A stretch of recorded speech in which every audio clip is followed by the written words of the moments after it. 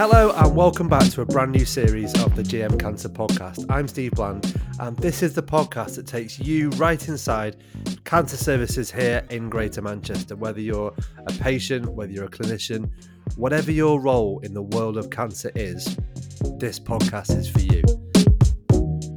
Now this series is a little different to the ones we've done before. This series is focused on health inequalities, specifically in cancer care. Now, the GM Cancer Alliance is committed to tackling these inequalities in cancer care. And there's actually a great big NHS long-term plan that talks about a more concerted and systematic approach to reducing health inequalities. Obviously, this podcast is looking at things that happen specifically in Greater Manchester. So over the next few episodes, we're going to talk to people that have experienced health inequalities and talk to plenty of people that are working to combat those health inequalities. In this first episode of the series, we're going to take a very broad, high-level look at some of the inequalities that do exist here in Greater Manchester and get a bit of an introduction into some of the work going on to combat those before we dive specifically into different inequalities that maybe exist in different parts of the region. A little later, I'll be getting the patient perspective from Farida Anderson, who is a patient rep on the Health Inequalities Board. But before that, my first guests are Matt Everson, who is the Associate Director at the GM Cancer Alliance. Hello, Matt. Hi. And Dr. Alison Pye, who is a consultant in public health. Hello, Alison. Hi there. Hi. So let's get into it then. Matt, shall we start with you? Can you just outline for us some of the inequalities that exist? What are we talking about when we say health inequalities in cancer care? It's a very sad and I guess recognition that dependent on where you live or what community you've been raised and lived in and live in can influence your risk of getting cancer. It can influence the chance of that cancer being diagnosed early versus late. It can influence the chance of the quality of diagnosis. And so that could be the speed of diagnosis. It could be the accuracy of diagnosis. It can affect or influence the quality of treatment, and it can influence the experience of care within the healthcare setting. So really at every point in a cancer journey, from the exposure to risk of cancer, to catching it early or accessing healthcare when symptoms first start, to getting a rapid and accurate diagnosis, to effective treatment, and the experience of that throughout can all be affected by the different factors that lead to inequality in healthcare. So, even to say aloud, I think that's a real stark and quite horrifying thing to say, that we hold the mirror up against ourselves, that this is the challenge in front of us, that this happens, and it's not acceptable, it's unjust, it's avoidable.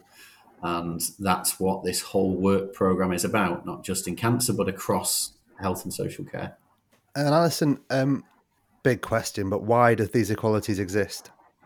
Yeah, so I think it's, as you say, the causes of health inequalities are complex, but they're generally associated with variation in a range of factors that influence our ability to be healthy. So they include inequalities in the way that people are able to access preventative and healthcare services, their experience of those services, and the quality of care that they receive. But there's also inequalities in individual behaviours, such as smoking, alcohol intake, diet and exercise, that increase the risk of certain conditions.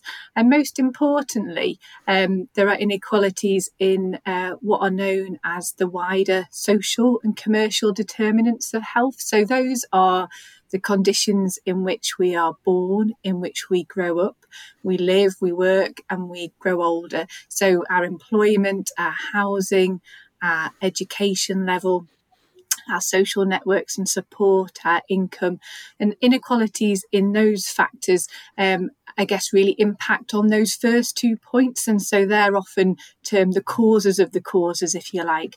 But yes, a sort of, I guess, a complex mix of all those factors can impact on health inequalities. And how much do they, all these different things actually impact? What are we talking, like, how much does it actually increase your chances of getting cancer, and how much does it increase the chances of not picking something up early? How much does it increase the chances of, having a poorer outcome? What kind of difference are we talking here? I think it's really complex to try and answer that, and it would be great to have this is the impact, your headline. Yeah.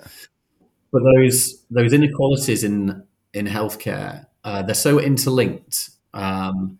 So we know that tobacco, the exposure to tobacco smoke, disproportionately affects particularly communities that live in, face the hardest challenges of deprivation. And smoking is linked to many health problems beyond cancer. And so the complex interlinkage between those things means that someone might be more at risk of developing cancer. And when they do, they may have health problems that affect the ability to deliver optimal treatment that affects outcomes. And those other health problems affect their putting it bluntly, life expectancy, beyond that cancer itself. So if maybe their cancer is treated successfully, there is still the background diseases associated with the exposure to tobacco. So there's so many interdependencies and how they link to create this inequality. But the difference in life expectancy between communities that live in the most affluent areas and communities that live facing the most difficult levels of deprivation, can be 10 to 15% difference, a stark difference just because of what Alison was just describing, where you're born, where you grow up, and those determinants of health that form through your life. I guess just to sort of quantify that a little bit further for Greater Manchester. So for people born in Greater Manchester, their life expectancy and their health life expectancy, so that's the years people can expect to live in good health, is significantly lower than the England average. But there's also significant inequalities within the city region. So, for example, people living in Salford in the most deprived neighbourhoods can expect to live over 11 years less than people living in the wealthier neighbourhoods. So, as Matt said, that's astounding, really, and completely unacceptable. What I wondered, we talked about the difference, the different kind of different parts of the cancer journey: incidence, early diagnosis, your treatment, your outcome. Which part do we think is actually most affected by these inequalities? Which area needs the most attention? Is it education piece at the start of the journey? Is it something about the treatment? Where should we be focusing our attention the most? Again, it's a really tough question, because I think the true answer is addressing the social determinants of health, the upstream models of care that try and address all of those factors that will determine someone's health through their life. That's where we focus everything, because that's the approach that could truly lead to change. But that is such a system-wide approach. It's beyond cancer. It's that's how a whole region together, like in Greater Manchester, comes together to deliver an inequalities strategy. In cancer itself, there's a national focus on early diagnosis. So from an inequalities perspective, there's the framework, the core 20 plus 5, which is defining a population, the core 20 plus, that's the 20% of the population that live in the most deprived communities. The plus communities or groups are defined locally. Who are the groups that suffer the most inequalities in your local area? And then the 5 are 5 key areas for accelerated improvement, and one of those is early diagnosis in cancer. So we've got this national instruction and framework to try and drive improvements in the inequality of early diagnosis. But that is just one area of it. And, as a cancer system, we have to look at every aspect of that journey. Early diagnosis is critically important, but so is a faster diagnosis, so is an accurate diagnosis, so is effective treatment, so is experience of care.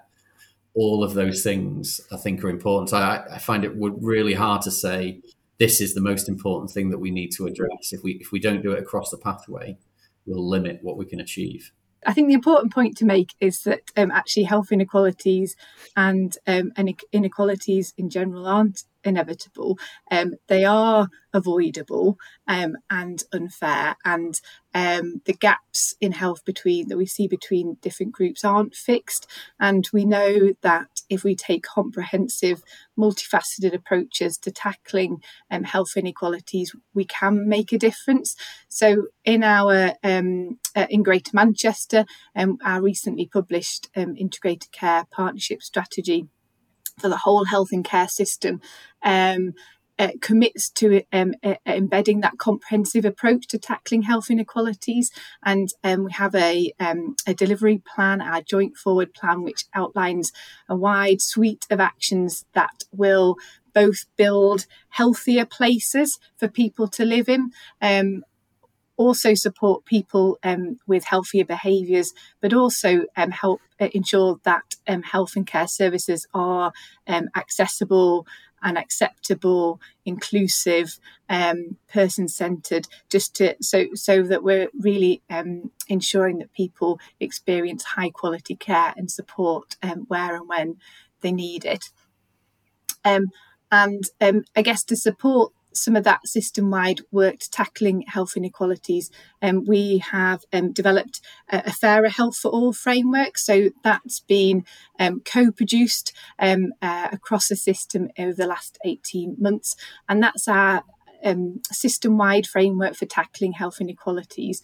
And it sets out a set of principles and priority areas for work, which are supported by over 160 different individual actions detailed within that joint forward plan, along with some target metrics to help us to monitor our progress, and importantly, some intelligence and leadership tools to support action.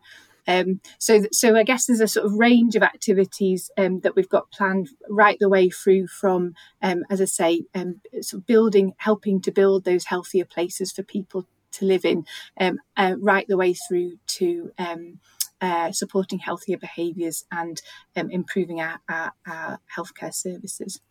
And Matt, we've talked before, haven't we, about some of the initiatives in for example, lung cancer, your speciality, where I'm thinking about the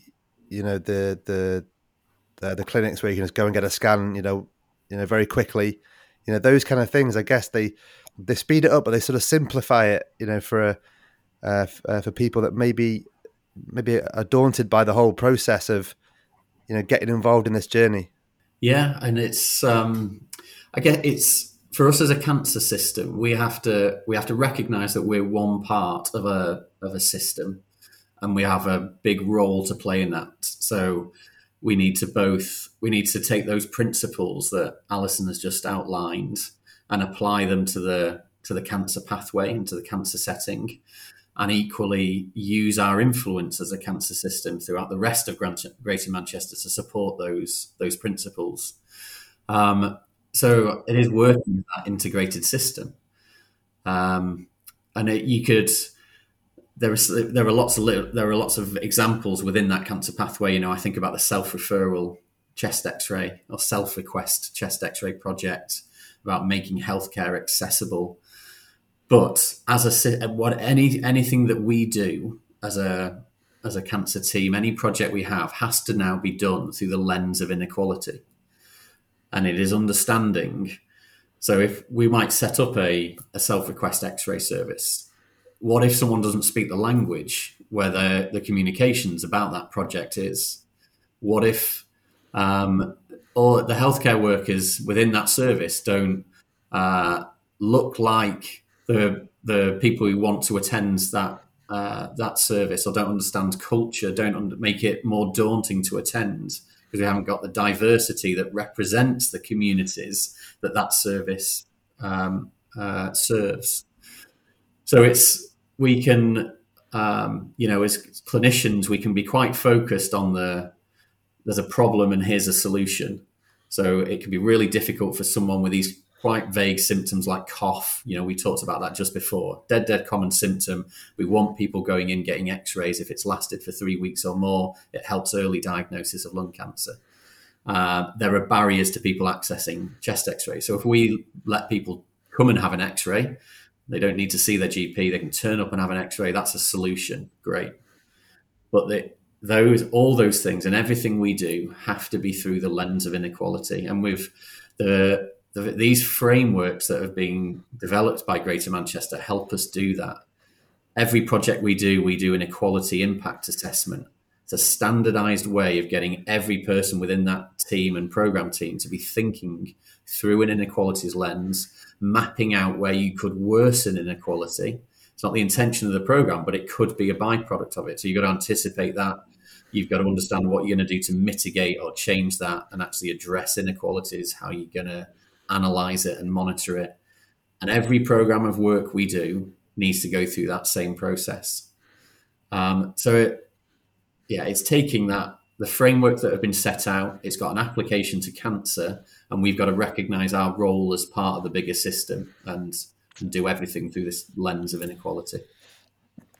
Do you think, and I'm not kind of not having a go here because I include myself in this. I've worked in and around cancer for quite a few years for different reasons.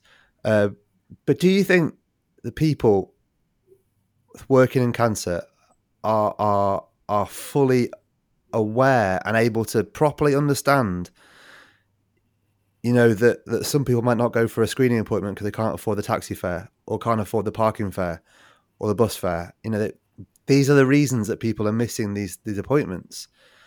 Or do you think it's taken a bit too long maybe to figure out that some of these major inequalities and major barriers to getting the treatment and getting the care people need actually exist? Yes, I think is a simple answer. Yeah, I think we've got to hold the mirror up to ourselves, and this it's at the forefront now of everything we do. I do agree. It's taken time to get there, and once it's there, it really does hold a mirror up to you. It makes you start to think in different ways.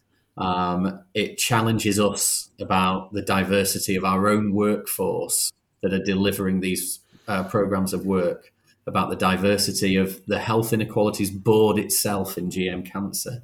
It really does make you hold a mirror up and start considering things that I think, it would be very easy to be guilty of not considering in the future. It's so health solution focused. Here's the problem. This is how we're going to deliver the service. But actually, how do you make that accessible for all? I think it's changing for the better. And you're quite right. Not. It couldn't be soon enough. Because it is interesting, Alison. Like, before I kind of did anything in the world of cancer, before we started our other podcasts and before we started talking to patients and started to understand some of the challenges and some of the difficulties, if you'd have said to me that someone would miss a smear test because they couldn't didn't want to pay the bus fare or something, I would have said that surely can't exist. That surely can't be a thing. But it is a thing, isn't it? And these are the these are the kind of the we have the big overarching big programs, but these are the little kind of minute, I mean, not minute, they're not minute to some people, but these are the smaller, very localized issues that we have to get to grips with. Yeah, absolutely. And there's a sort of range of issues that mean that people can't access things like their screening appointments. So things like the acceptability of the test. So that, to the person being screened, that could be related to their cultural beliefs or discomfort or fear of the procedure. They, like you say, the convenience of the screening appointments. So are the screening appointments available at convenient times of the days and convenient places, and that accessibility that you're talking about. So physical accessibility, can people afford to get to their appointment? Can they, when they get there, physically access the building to get to their appointment? Are there tailored resources and information available which is translated, and easy read materials from trusted sources that sort of help them access those services? So I think there's a sort of range of issues that that impact on people's ability to access things like cancer screening services, and all of them, I guess, are equally important for us to be thinking about when we're sort of designing and providing our services. In many ways, it would be wrong for me to try and say, oh, well, this is how I think we can make this service most accessible for this community. It's the community themselves that will say, if you want us there, if this is, to really make this accessible, this is how it has to be. And the power and community champions within that, who understand those that they live closest with, and within their neighborhoods and within their communities, to really kind of drive that, how it's going to work best and how we get the best engagement, and kind of bring it. It's that collective power. That's what we need to harness. And I guess we need to learn how to best do that, how to best facilitate that, how we best listen to every community, and particularly those that may not have been heard before. That's how that's our responsibility and what we need the most. Alison, if I gave you a magic wand and a crystal ball, let's wave the magic wand and cast ourselves 10 years into the future, 20 years into the future. What are you doing with your magic wand, and where are we in 10 or 20 years' time? I mean, I would hope that we're living in a sort of Greater Manchester where everybody has an equal opportunity to live a healthy life, has improved health and well-being, experiences high quality care and support where or when they need it, and I guess that means, and when we say everyone, that means all groups. So people living in our most deprived areas, and people from all ethnicities, people whatever their health conditions. So I think that would be absolutely our vision for the future, for 10 years' time. Matt, what are you doing with your magic wand? I'm predictable. 10 years' time, we're in a Greater Manchester that's free of tobacco. Yeah, that's absolutely it. And I know I've that's as a chest physician who sees the harm that does, and what a driver that is of health inequalities. To think that in the future, our children grow up in a Greater Manchester that's free of those harms of tobacco would be, I think that would change so many things. But that's focused on one area. It's very true of having the making sure everyone has the opportunity, that they are not feeling the effects of other exposures that relate to cancer or not, of alcohol, healthy living, physical activity. That every community across Greater Manchester has the equal ability to benefit from the huge range of benefits from physical activity that's very accessible and easy to do. They're the things for health that are going to change things hugely.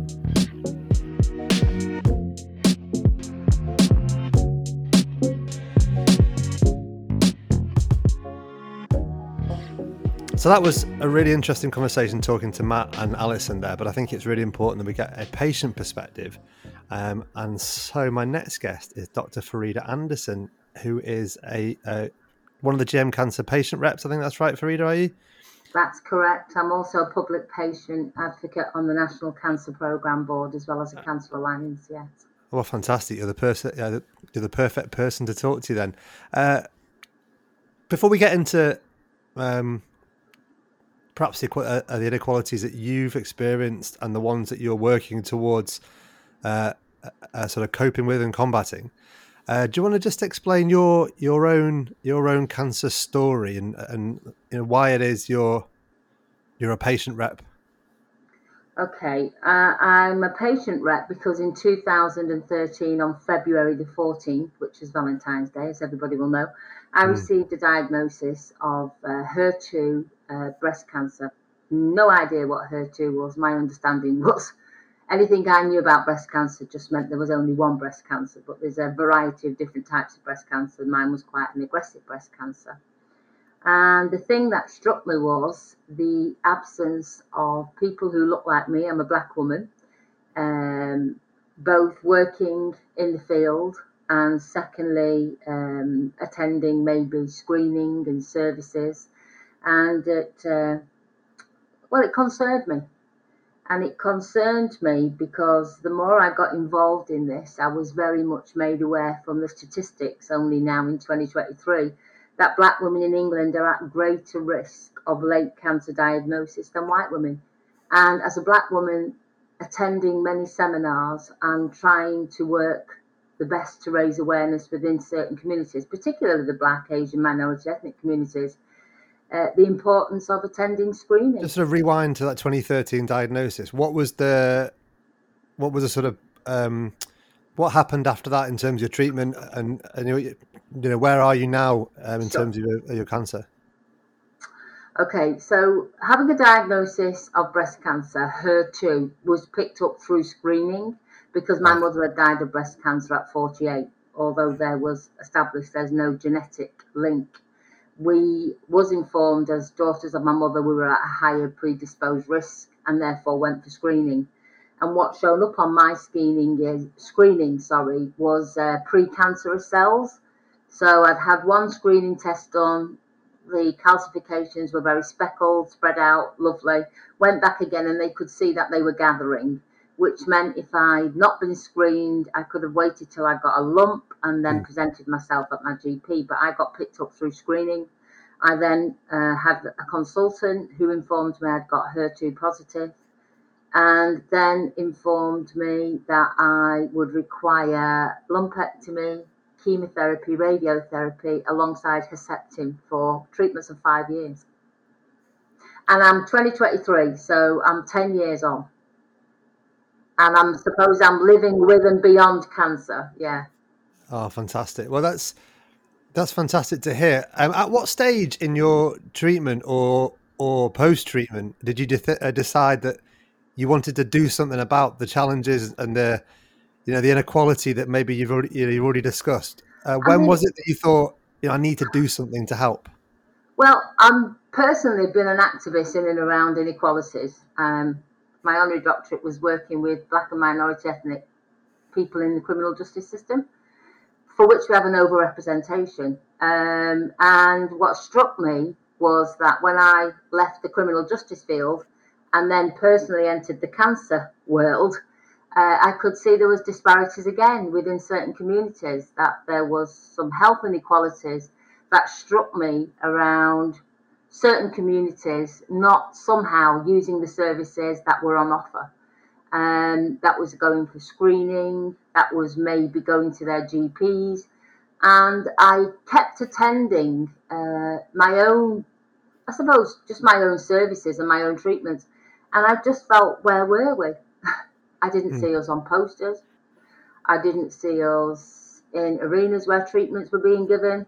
I sometimes didn't see anyone even receiving treatments. And it just struck me that there was an absence of the voice of certain communities.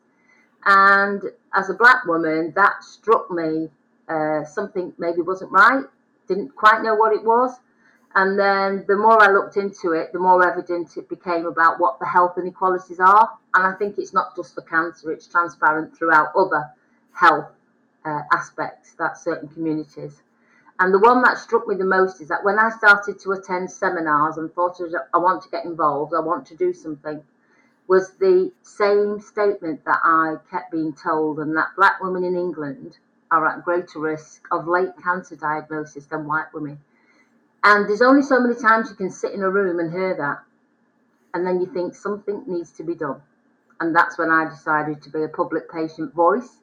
And I feel from my own journey and working within certain communities, having a presence around a table as a public patient voice allows me to raise those voices that maybe aren't being heard, and that maybe we need to look at when we say everyone has an opportunity to live a good life, we have to acknowledge it's a very good statement, but actually many people don't have opportunities to live a good life, and that could be the socio-economic factors, can be some aspects, barriers of where they live, location, it could be access to education.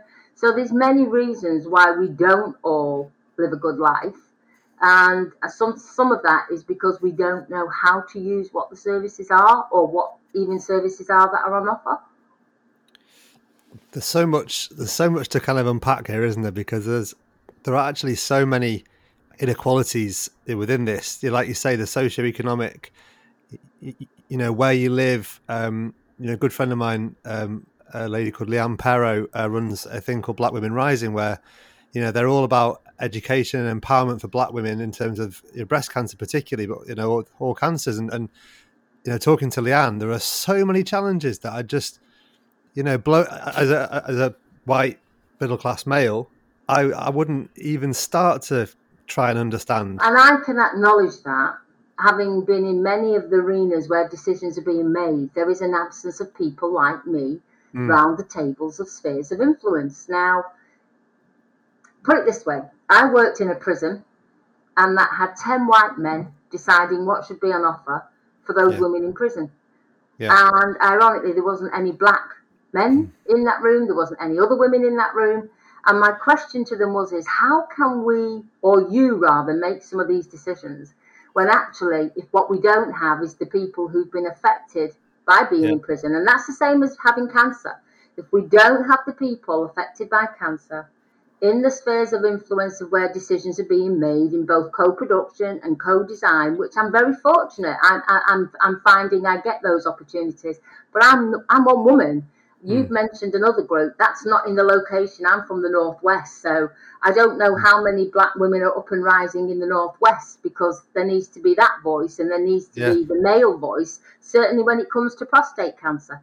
If I hear one more statistic about the high rate of black men dying through prostate cancer because of later diagnosis, my question is, we know the stats, we know the figures, what are we doing that people, so in another 10 years, God forbid, if my daughter enters this arena, doesn't have to hear the same stories?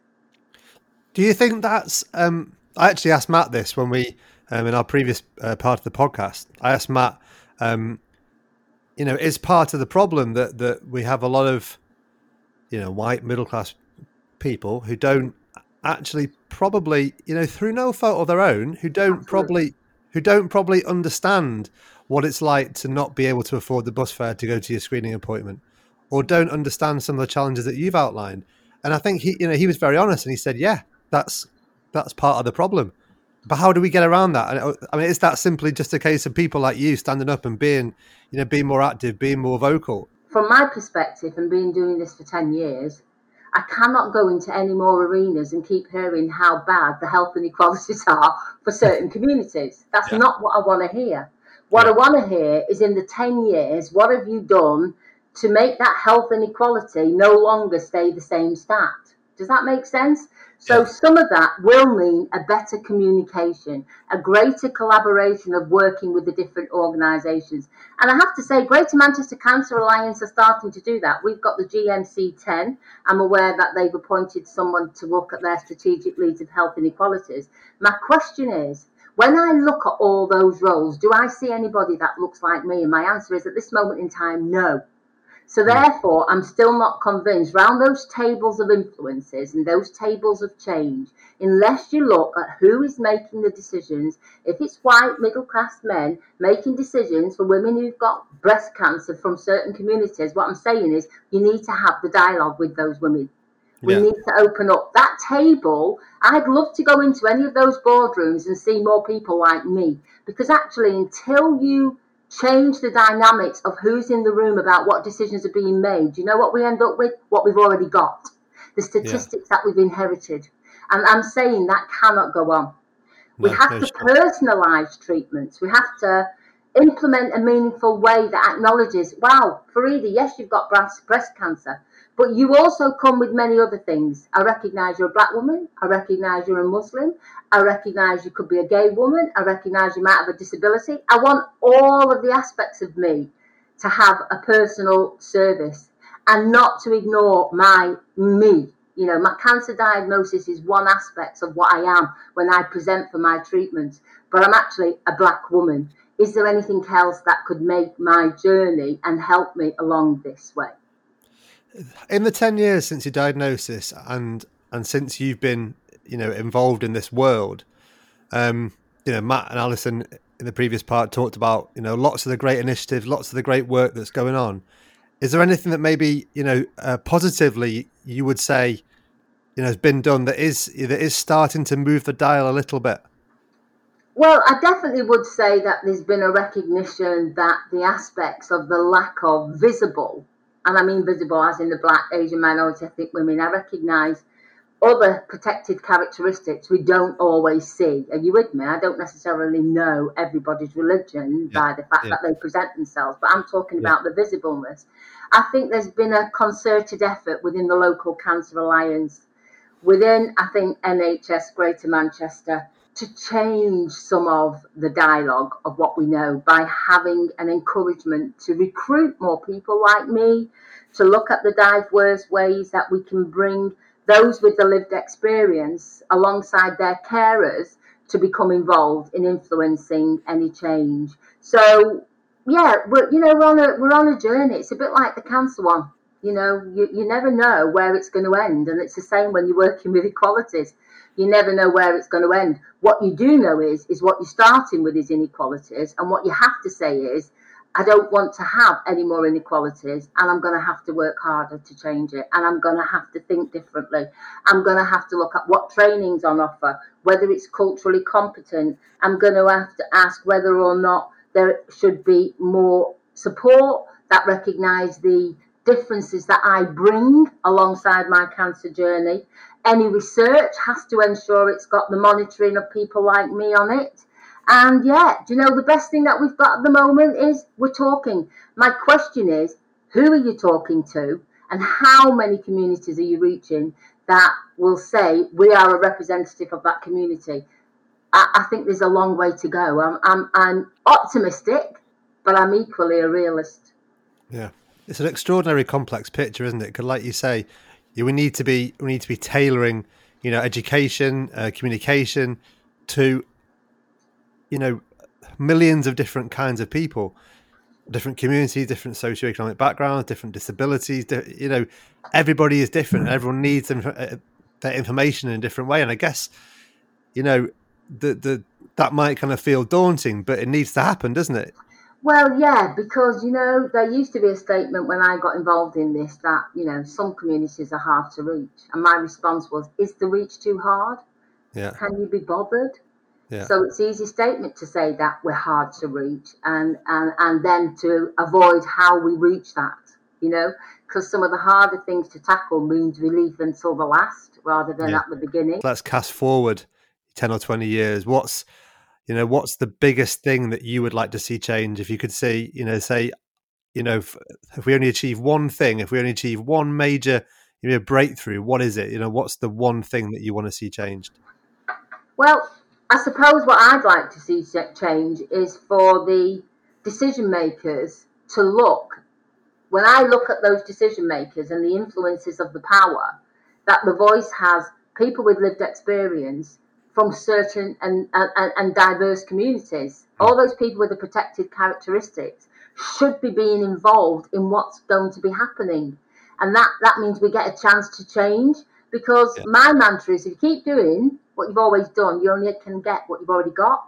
Yeah. And actually, you've got to feel comfortable to change from that. And now sometimes that means you need to share power. That's quite a difficult thing for some people to do when they've had that crowning glory, but somehow it can't be around the power being the basis of the only influence to change.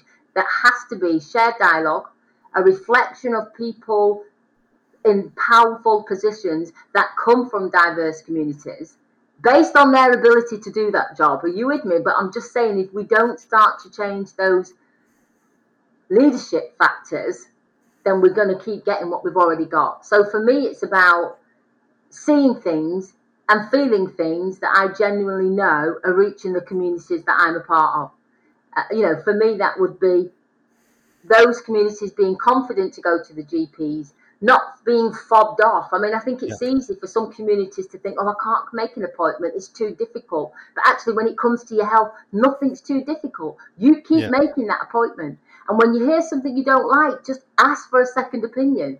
If I had my way, I'd advocate that everybody has an advocate because it's the most difficult thing when you are given a diagnosis where you think you're going to die. Because that's the first thing that comes to your mind, whatever the consultant tells you. People cannot disassociate cancer and dying. And I suppose that's a mantra that has to change. We're living a lot longer. It's very hard to keep a clear head in those situations, isn't it? That's why people always say your first appointment, take somebody with you. That assumes we've all got somebody. The number of people I went to at Christie's who went on their own. I was fortunate and blessed. I had to say they made up a whole data of who could go and what to go. But I could see the number of people who would go and didn't have anybody. Yeah. And I was like, wow, how is this happening? Yeah. Why is this still seen as okay? If we'd have done our personalised assessment from the beginning to where they're receiving treatment, we should have picked up that actually they live alone. They don't have anybody. They need to bring communities together. They need to bring somebody who has maybe been through the journey that they've been on. We just can't make an assumption. And I think sometimes there are assumptions made of that certain communities. Oh, you're not alone, are you? You all come from big families. Well, actually, they're becoming less and less and less, just like most other communities. Farida, that's been really, really, really interesting. Thank you so much for your time. It's it's the more we talk about this, the more I talk about this, the more enlightened, baffled, like overawed by the kind of the scale of the work. But I think, talking to you and talking to Matt and talking to Alison, there is so much goodwill, so much desire, so much, intention and planning and work going on to try and address some of these challenges. So I hope in 10 or 20 years, I hope we are way down the line as we talked about. But thank you so much for your time. You're welcome. So there we go. Episode 1 of our Health Inequalities series. I hope you found it interesting. Hope you found it enlightening. I really did. I think it's an extraordinary topic, and as we go into this series, we'll explore more and more specific inequalities that, really eye-opening stuff. And I think, as